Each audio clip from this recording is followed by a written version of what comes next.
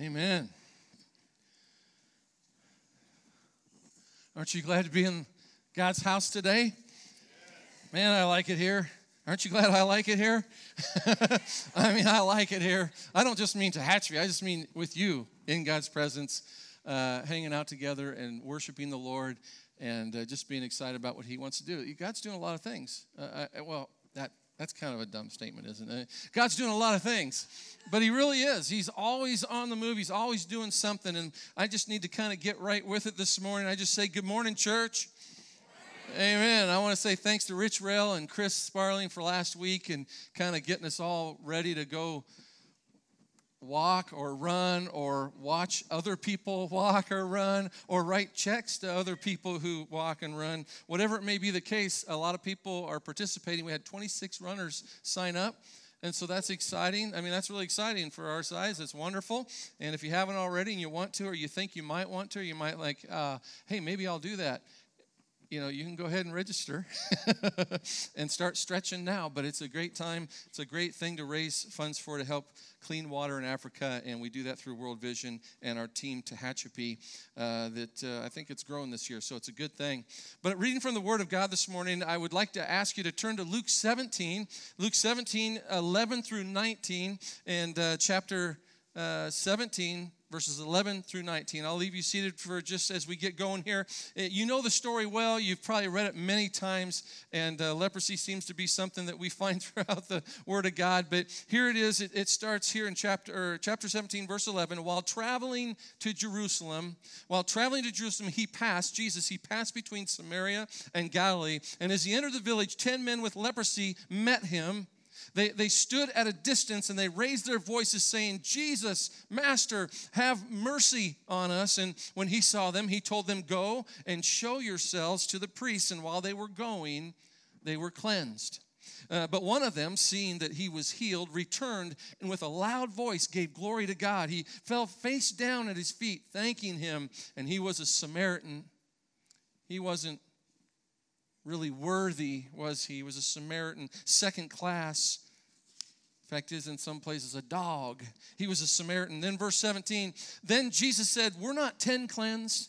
Were there not 10 that were here? Where are the 9? Did any return to give glory to God except this foreigner? And he told him, get up and go on your way. Your faith has saved you. The word of God for the people of God. Thanks be to God. Amen. Lord, we thank you for your word. We thank you for what it tells us, what it shares with us, how it wants to get into us, and it wants to change the way that we naturally are, Lord. We have to admit that in our naturalness, sometimes in our carnality, if that hasn't been dealt with, Lord, in that, we can tend to be kind of, less than what you had planned for us. So we're thankful for how the word gets in us, and it begins to grow from within us, and it changes the way that we are. We can actually be loving, thankful people. We're grateful to God for your plan, your word, and the Holy Spirit that dwells within us. We give you glory for it, Lord, in Jesus' name.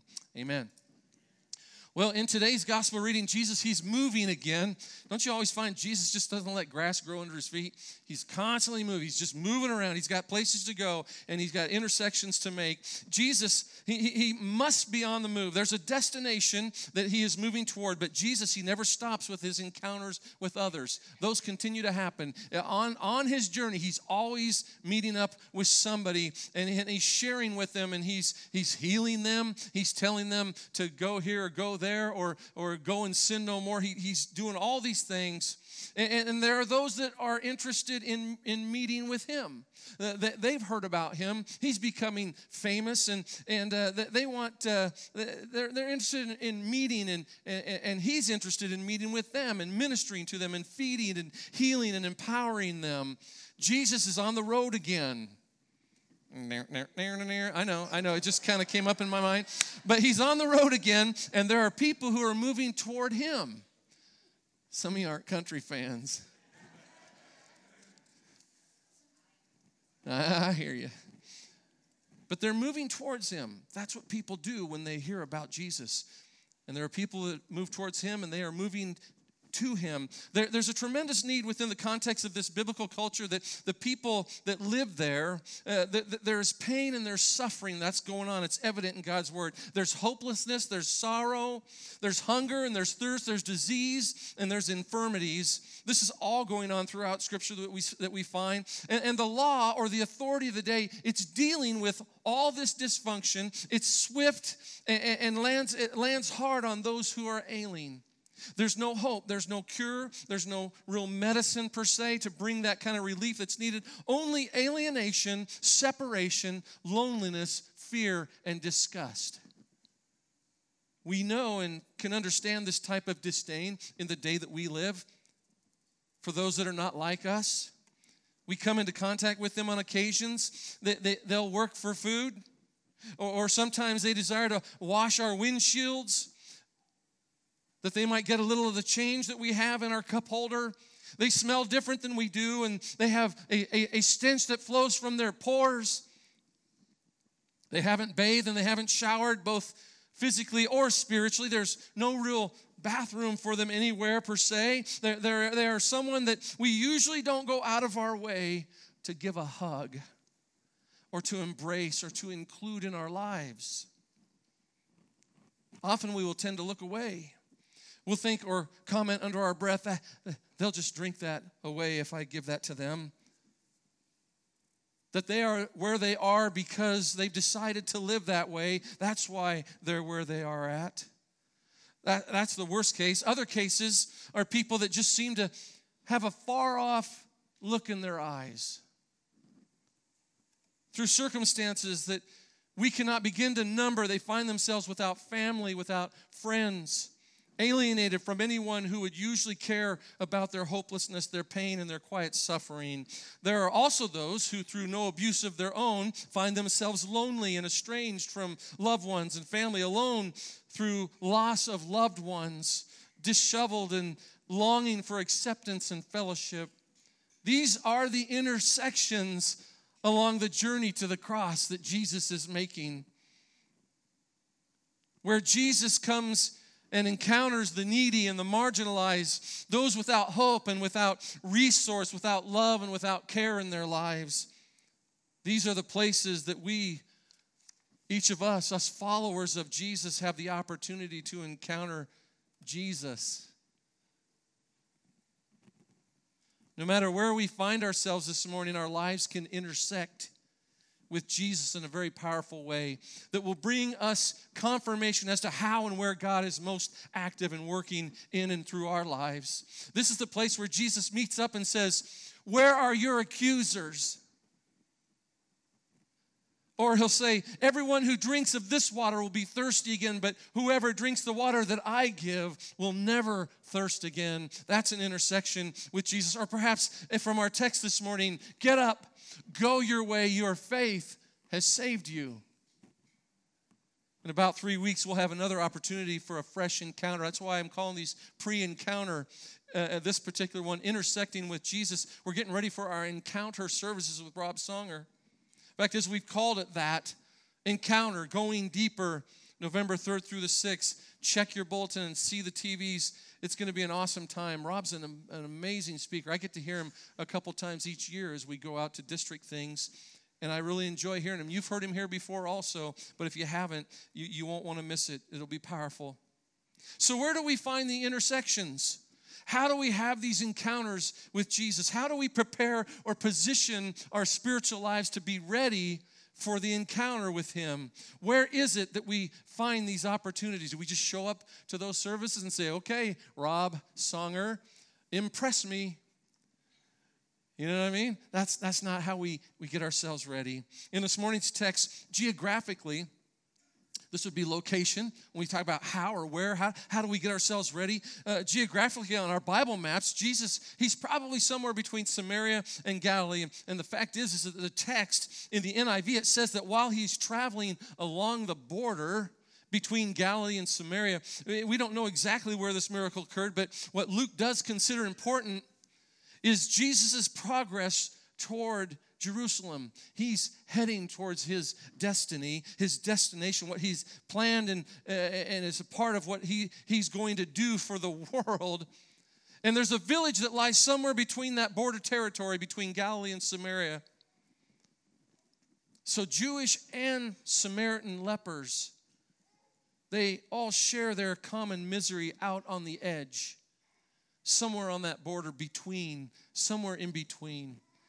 Some of these will begin to make sense in just a few moments. I just find it true and very interesting that often where we find Jesus, even in our own lives, where we have intersection and encounter with our Savior, is often out on the edges of life, on the borders of our pain, where we quietly suffer or feel lost or estranged. It's in those places where Jesus comes to us and we meet him there. The miracle that happens here along the border between Galilee and Samaria, it's not like other miracles that we read in God's Word. It's quite different, actually. The miracle has an unusual twist to it. We've learned to expect Jesus along the way to heal somebody, to rub mud in his eyes or tell him to go wash or whatever. But here, it's very unusual. We expect that, but not here. Not here. The lepers who are the object of this amazing healing, they're told to go and do something that's a bit unusual. You see, Jesus did not heal these people right on the spot like he often does. That's not what he did here. Jesus does something that seems a bit out of character. He tells these alien individuals to go and show themselves to the priests. And it's not really so strange, though, because the instructions are in keeping with the Levitical instructions that are found in Leviticus 13, 1 and 2. It says, the Lord spoke to Moses and Aaron, saying, when a person has on the skin of his body a swelling or an eruption or a spot, and it turns into a leprous disease on the skin of his body, he shall be brought to Aaron the priest, or to one of his sons, the priests. So this is in with keeping the Levitical law. But here you see Jesus, in instructing these 10 lepers, he does so with the intention that they will be healed before they reach that destination. We should stop for just a moment and just realize that what it meant to be a person in the time of Jesus who had such a disease. In our world, we could only really make an analogy by looking toward like maybe the AIDS pandemic. Over the years since its diagnosis, individuals with AIDS have been in many instances shunned and by family and by friends, by people around them. But as horrible as that may be, it barely compares to the way that the lepers were treated in biblical days. These poor people, they were forced to stand at a distance from Jesus or anyone else. They had to announce their sickness. How would you like that to be continuing on today? We're comfortable with saying, hey, listen, I have a cold or a flu, but how about everything else? How'd you like to have to yell that to everybody on your way into church this morning? I think HEPA would have a problem with it, maybe, but it's very different for these folks. They have to yell and announce their sickness, and they had to do so loud enough so that no one would accidentally rub up against them or touch them in any way. Again, here we see the biblical instruction in Leviticus 13:45. The person who has the leprous disease shall wear torn clothes and let their hair of his head be disheveled and shall cover his upper lip and cry out, unclean, unclean. We can only imagine the way these poor and despondent people were treated. And of course, if they were treated poorly, you can understand, and surely their families suffered just as much as well. As is usually the case, discrimination on any group of people casts a long and very broad shadow, and it affects more than just the individuals that are at hand. It's safe to say that where we find the disenfranchised and the marginalized and the mistreated and the forgotten, well, we'll all suffer in some way when we find those within our society. Now imagine that you've suffered with the disease, and Jesus, he recognizes your plea for healing and for mercy. And you are healed. A miracle has happened in your life. Your life has quite literally been restored. And do you think that gratitude would be a natural byproduct of the miracle that happens for you that day? Wouldn't you be terribly disappointed if 9 out of 10 of those that were healed around you simply walked away without as much as a thank you? And who is it that takes the time to acknowledge this wonderful miracle? All the lepers must have believed that Jesus was capable of performing this miracle of healing, but the only one who takes the time to personally come back and thank Jesus is a despised Samaritan. It is the Samaritan who has the genuine faith. Two men were walking through a field one day when they spotted an enraged bull. They ran for the nearest fence. The raging bull followed in hot pursuit. And it was soon apparent that they wouldn't make the fence in time. Terrified, the one shouted to the other, "Put up a prayer, John. We're in for it." And John answered, "I can't. I've never made a public prayer in my life." "But you must," his friend told him. "The bull is catching up with us." "All right," screamed John. "I'll say the only prayer I know, the one my father used to repeat at the table.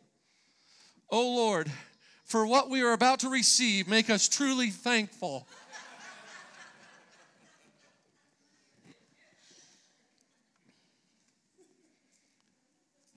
Don't you, as the Lord does here, find it interesting that only one returned thankful? Grateful for this life change that Jesus provided. All 10 must have yelled, "Have mercy on us." All 10 evidently received their healing as they traveled to the priest, but only one returns to the feet of Jesus to give thanks to the Lord for his mercy. Interesting that it was a Samaritan. The one that wouldn't know any better, that wouldn't truly understand the ramifications of what the Son of Man had just accomplished in his life. Perhaps the others were more educated in the law, knowing that they must go and to show themselves to the priests, not just because Jesus said so, but because they must, in order that they may return to their camp or their homes, their villages. There's a very lengthy ceremony that must take place. It's found in Leviticus in order to return to a community life and be deemed cleansed. It's amazing to me that so many never give God the glory with the same fervor that we call out to him with our prayers and our petitions. Look at the Samaritan. Others, they all yell out loudly as they are instructed when someone is approaching their village or coming near them. They stand at a distance yelling out, "Have mercy." Certainly we would if we were such ailing going on in our lives and such a disease. "Have mercy on us," perhaps even yelling out, "Unclean, unclean." And having their encounter with Jesus, their lives intersecting with his, they are now on their way to the priest. They're on their way when their healing occurs. And the one returns, and with a loud voice, just as loud as he yelled out, "Have mercy," and "Unclean, unclean," with a loud voice, "Have mercy, unclean, unclean." The one that is healed, the one healed leper, he returns to Jesus with another loud voice, and he gives glory to God. He falls at the feet of Jesus in praise and thanksgiving. A question for us today might be, do we give God his due praise and glory with just as much fervor and loud crying out as we do our prayers and petitions for the things that we need in our lives today? With that, I want to share with you, there's probably more, but I stopped at 5. 5 ways through the story of the 10 lepers that we position ourselves for an encounter with Jesus, our lives intersecting with Jesus. In your bulletin today, as was shared before, you'll find the outline and the notes there. Number 1, we encounter Jesus in his moving. We encounter Jesus as he moves towards us. Look at Luke 17:11, the first part there, while traveling to Jerusalem. This is Jesus. He's traveling in between Samaria and Galilee. Thank you. I got hung up on Jerusalem. But while he's traveling to Jerusalem, he passed between, well, it's right in front of me. He passed between Samaria and Galilee as he entered a village. You see, it's while traveling and Jesus is passing by. Jesus is in between where he's been and where he's moving towards. And his movements always have purpose. Jesus is never static in our lives. He's moving toward us. He's navigating our situations in life in such a way as to position us in the best place possible to hear his voice and that we could respond to his movements and the receiving of his mercy. He's working on that now as he navigates his presence in our lives. It is within our nature to hide from God, to not be in the Word, to not want to pray because of our sin, sensing rejection, or not wanting to be judged. But you see, Jesus, he's not afraid of our failures. He didn't go to that camp because they were worthy. He's not burdened with our shortcomings. Fact is, in our falling short, in our sin, that puts angst between us and him. He's moving our direction. He doesn't run from us. We run from him. He's coming towards us. He's never running from us. We read in Luke 19:10, "For the Son of Man has come to seek and to save that which was lost." He's looking for us. He says, turn around, I'm right here. Don't worry about how you feel about what you've done or haven't done or how you've missed the mark. He says, turn around, I'm right here with you. Matthew 18:12 says it this way, what do you think? If any man has 100 sheep and one of them has gone astray, does he not leave the 99 on the mountains and go and search for that one that is straying? You see, our God, he's not static. He's not in a static situation. He isn't hanging out in the glorious forevermore, watching us muddle through life.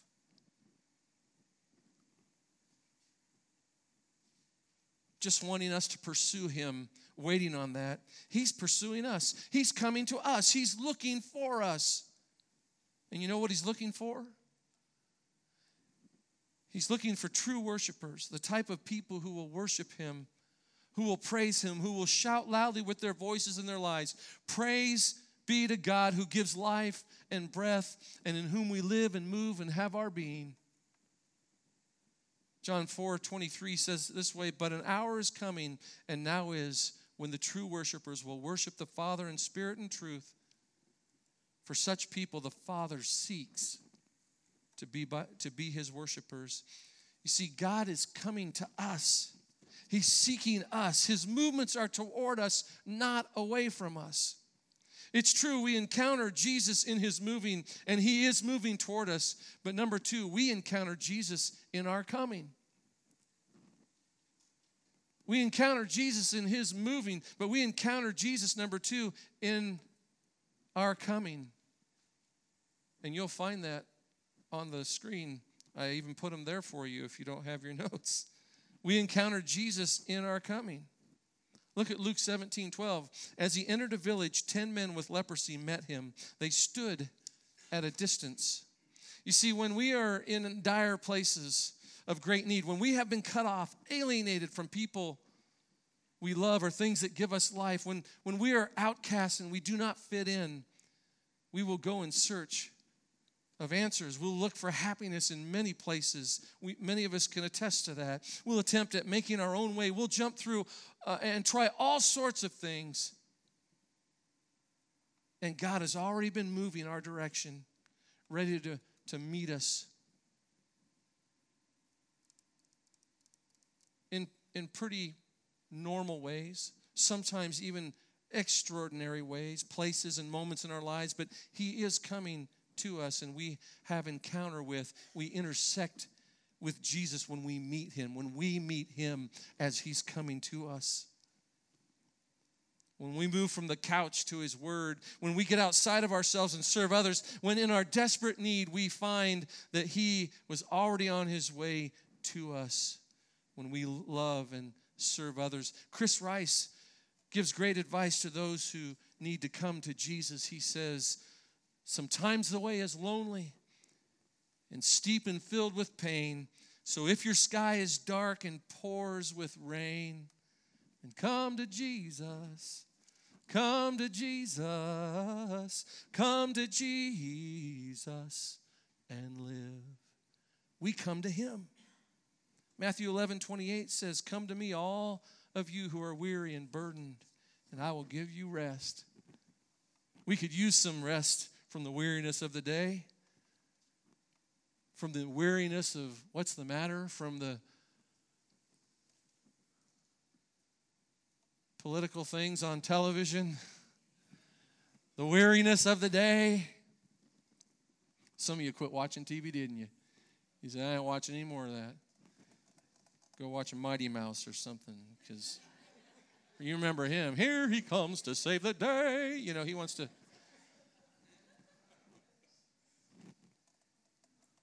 We encounter Jesus, number one, in his moving in our direction and seeking us. And number two, we encounter Jesus in our coming. As we meet him and move in his direction, we cry out, unclean. Lord, I'm not worthy, unclean. Jesus, have mercy on me. We know that we have missed the mark. We know that nothing that we do can make up for our separation, our alienation. But thanks be to God, as we come to him, he's already been coming to us, and he offers a drink from his living water. Revelation 22:17 says, the Spirit and the bride say, come. And let the one who hears say, come. And let the one who is thirsty come. Let the one who desires to take the water without price.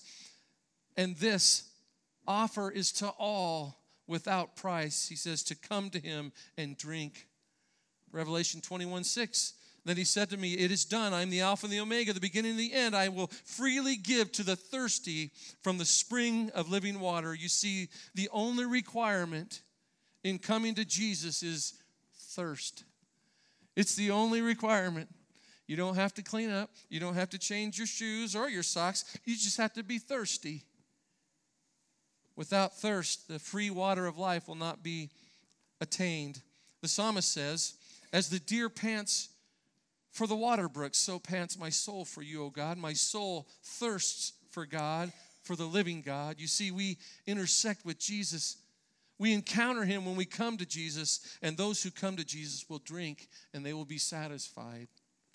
And number three, we encounter Jesus through our obedience. Through our obedience. Look at the text there in 17, again, verse 14. When he saw them, he told them, go and show yourselves to the priests. And while they were going, they were cleansed. How beautiful it is when we get this part right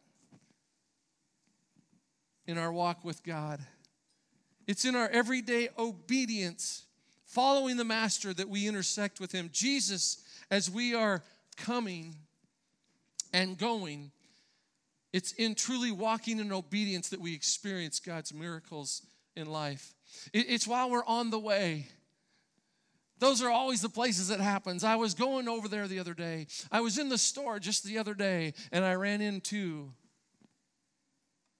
It's in those places that we experience God's miracles in life. It's while we're on the way, in our going, while we're serving, loving, at work or school, or while we're at play or on vacation or even staycation, that we often see.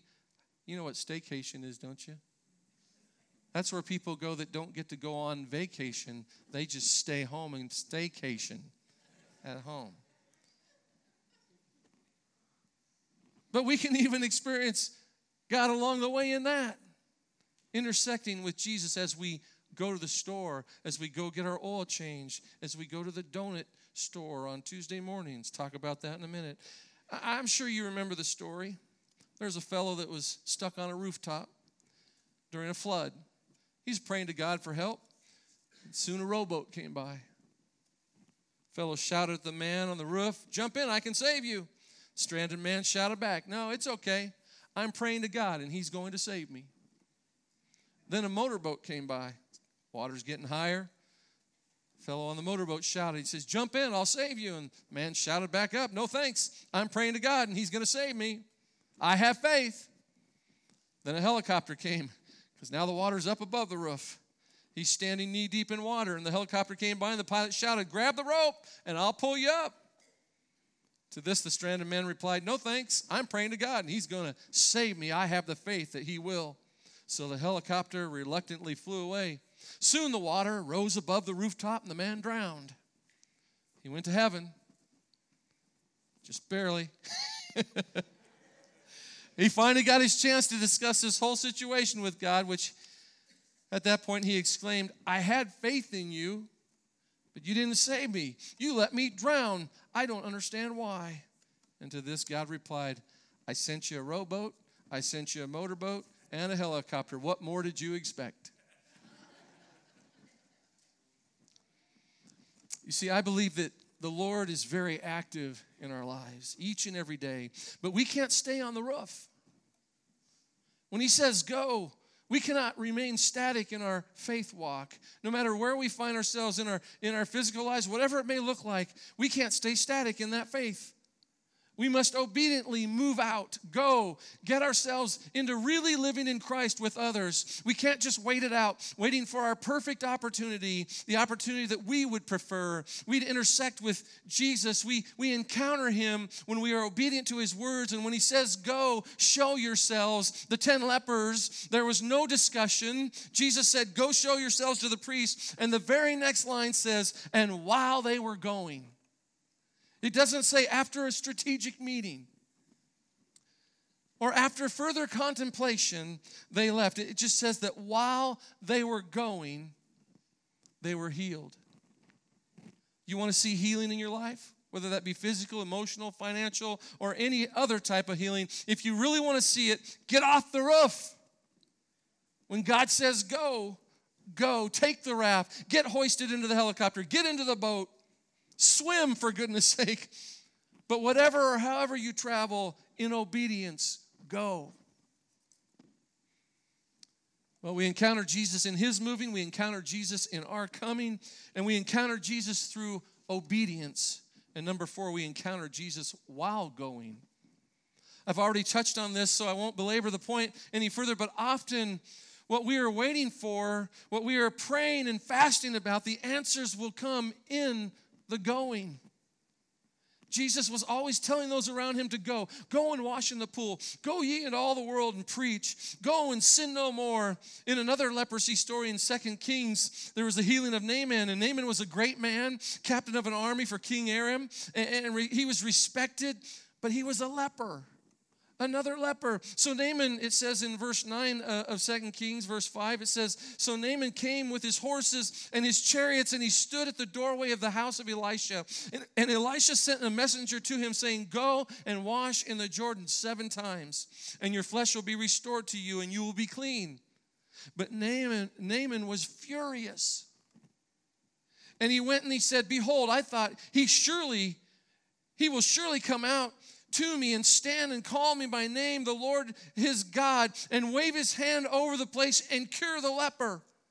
So he turned and went away in rage, it says in verse 12. And then his servants, they were level-headed folks. His servants came near and spoke to him and said to him this, my father, had the prophet told you to do some great thing, would you have not done it? How much more then when he says to you, wash and be clean? You want to do the great thing. You don't want to do the silly thing. Just go down and wash 7 times. And he's furious. But you'll do the big thing. So what did he do? In verse 14, he went down and he dipped himself 7 times in the Jordan according to the word of the man of God. And his flesh was restored like the flesh of a little child, and he was clean. You see, go doesn't always make sense. It doesn't seem like it'll have any effect on what we face or the situation we find ourselves in. We say, get up and go. Get off the roof and go. And we say, well, what good that will do? I don't know if that's going to do it. We've already planned not getting what God is maybe promising to us. Well, I don't feel like doing that.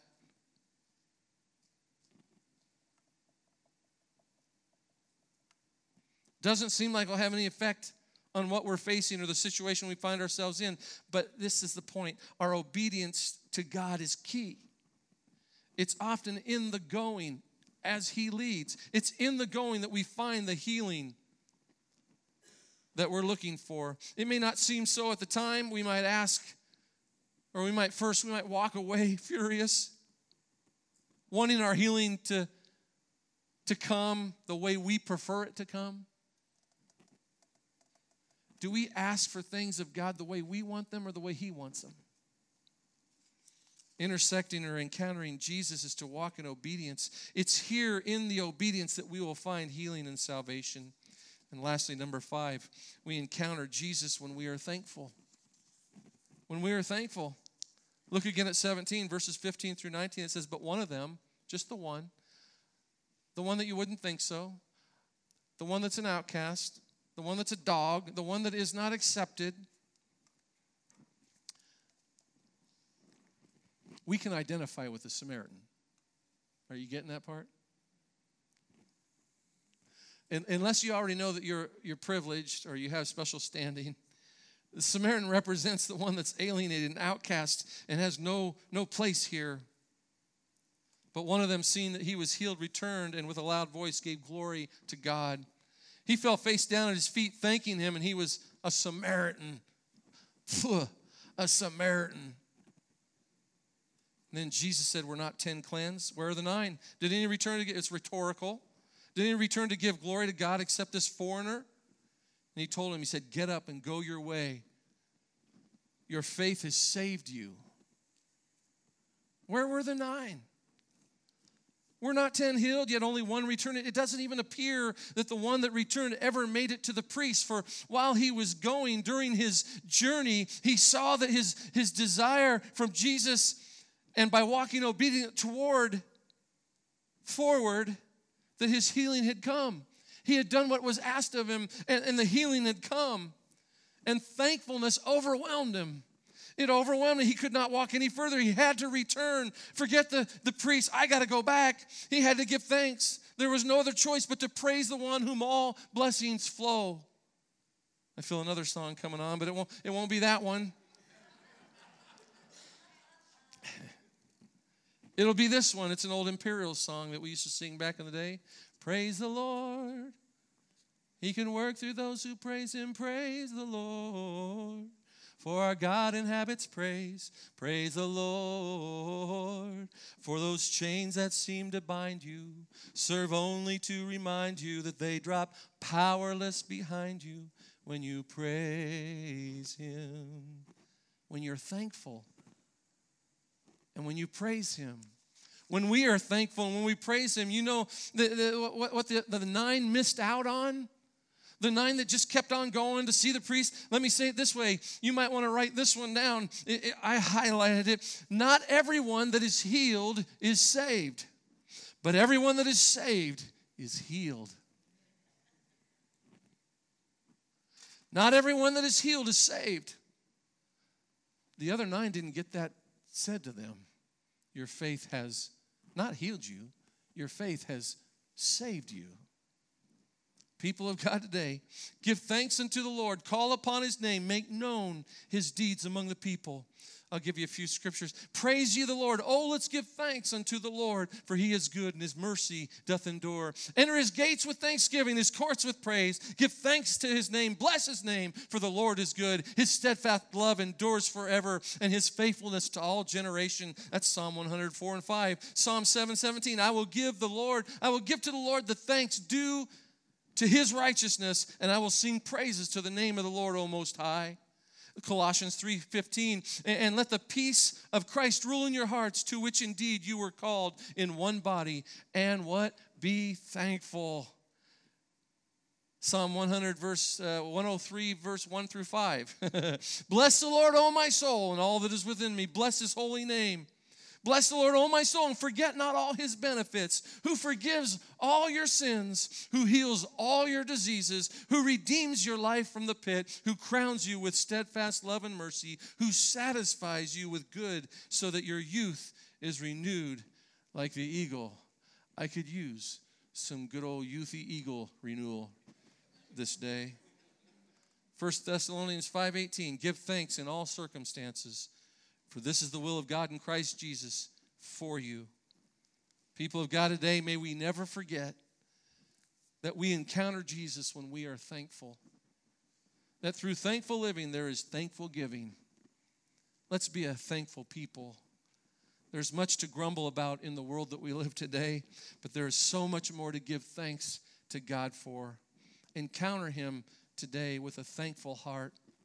Today in closing, I'm going to do something quite different. We're going to sing a song in a minute. But we have an opportunity to get off the rooftop. It's always going to cost us something.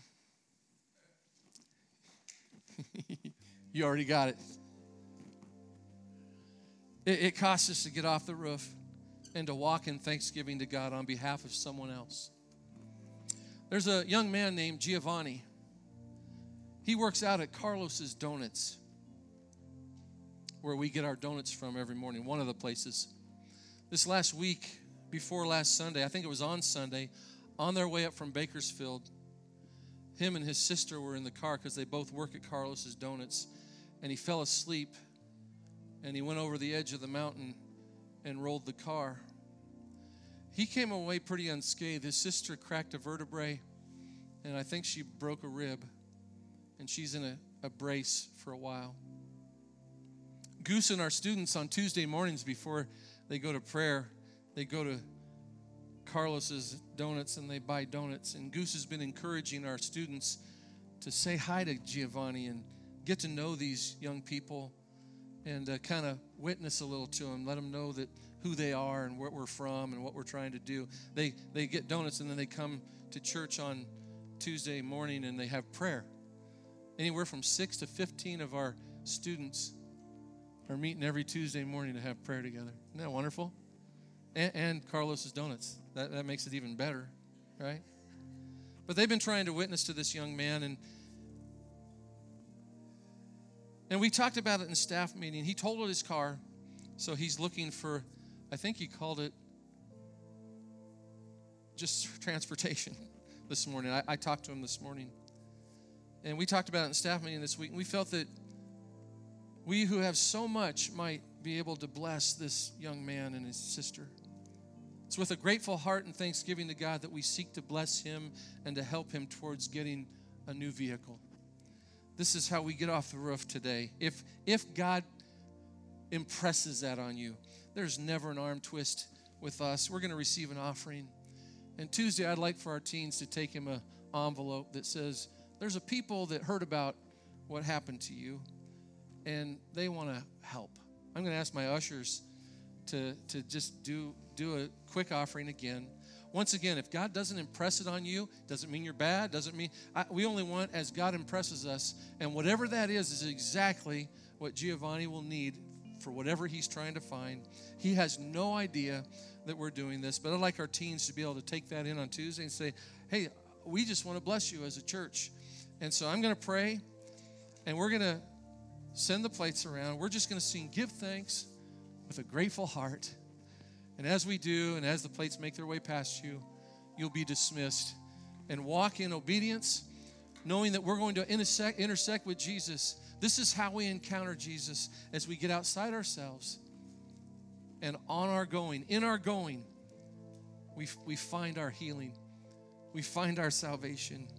Father, we thank you and praise you for this day. We thank you that we as a people have the opportunity to impact a life for you.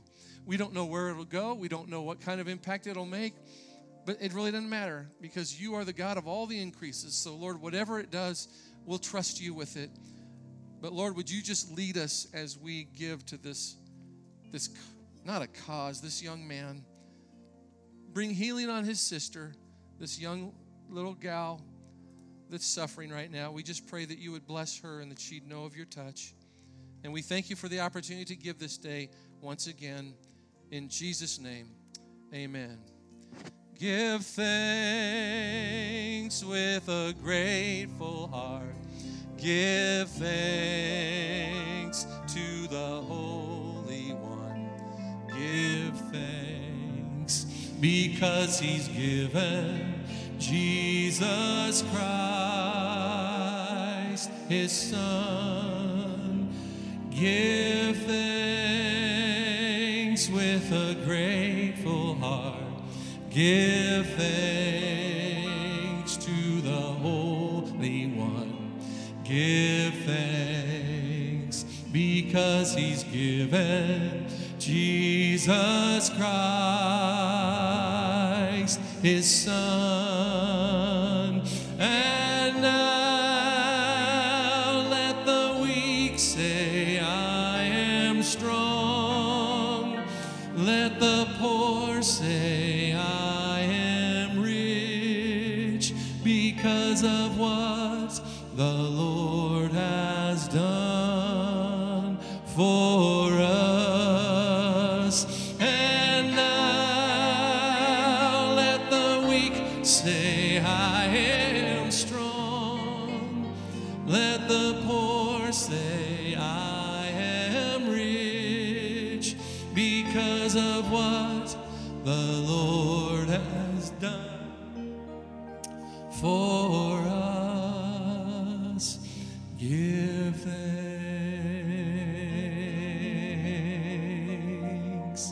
Give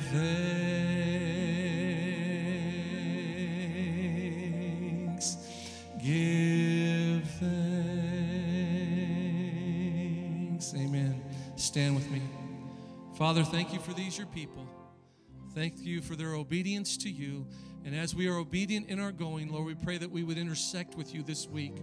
Would you prepare our hearts as we long for the encounter services with Rob, Lord, that we would go deeper and know you to a greater degree than we ever have before. We thank you for these, your people. While we are perhaps suffering or ailing, Lord, we pray that we would go and know of your healing touch in whatever it is that we need. We thank you, Lord, for your goodness to us today. We give you praise. Bless us as we go from this place in Jesus' name. Amen. Amen. You're dismissed.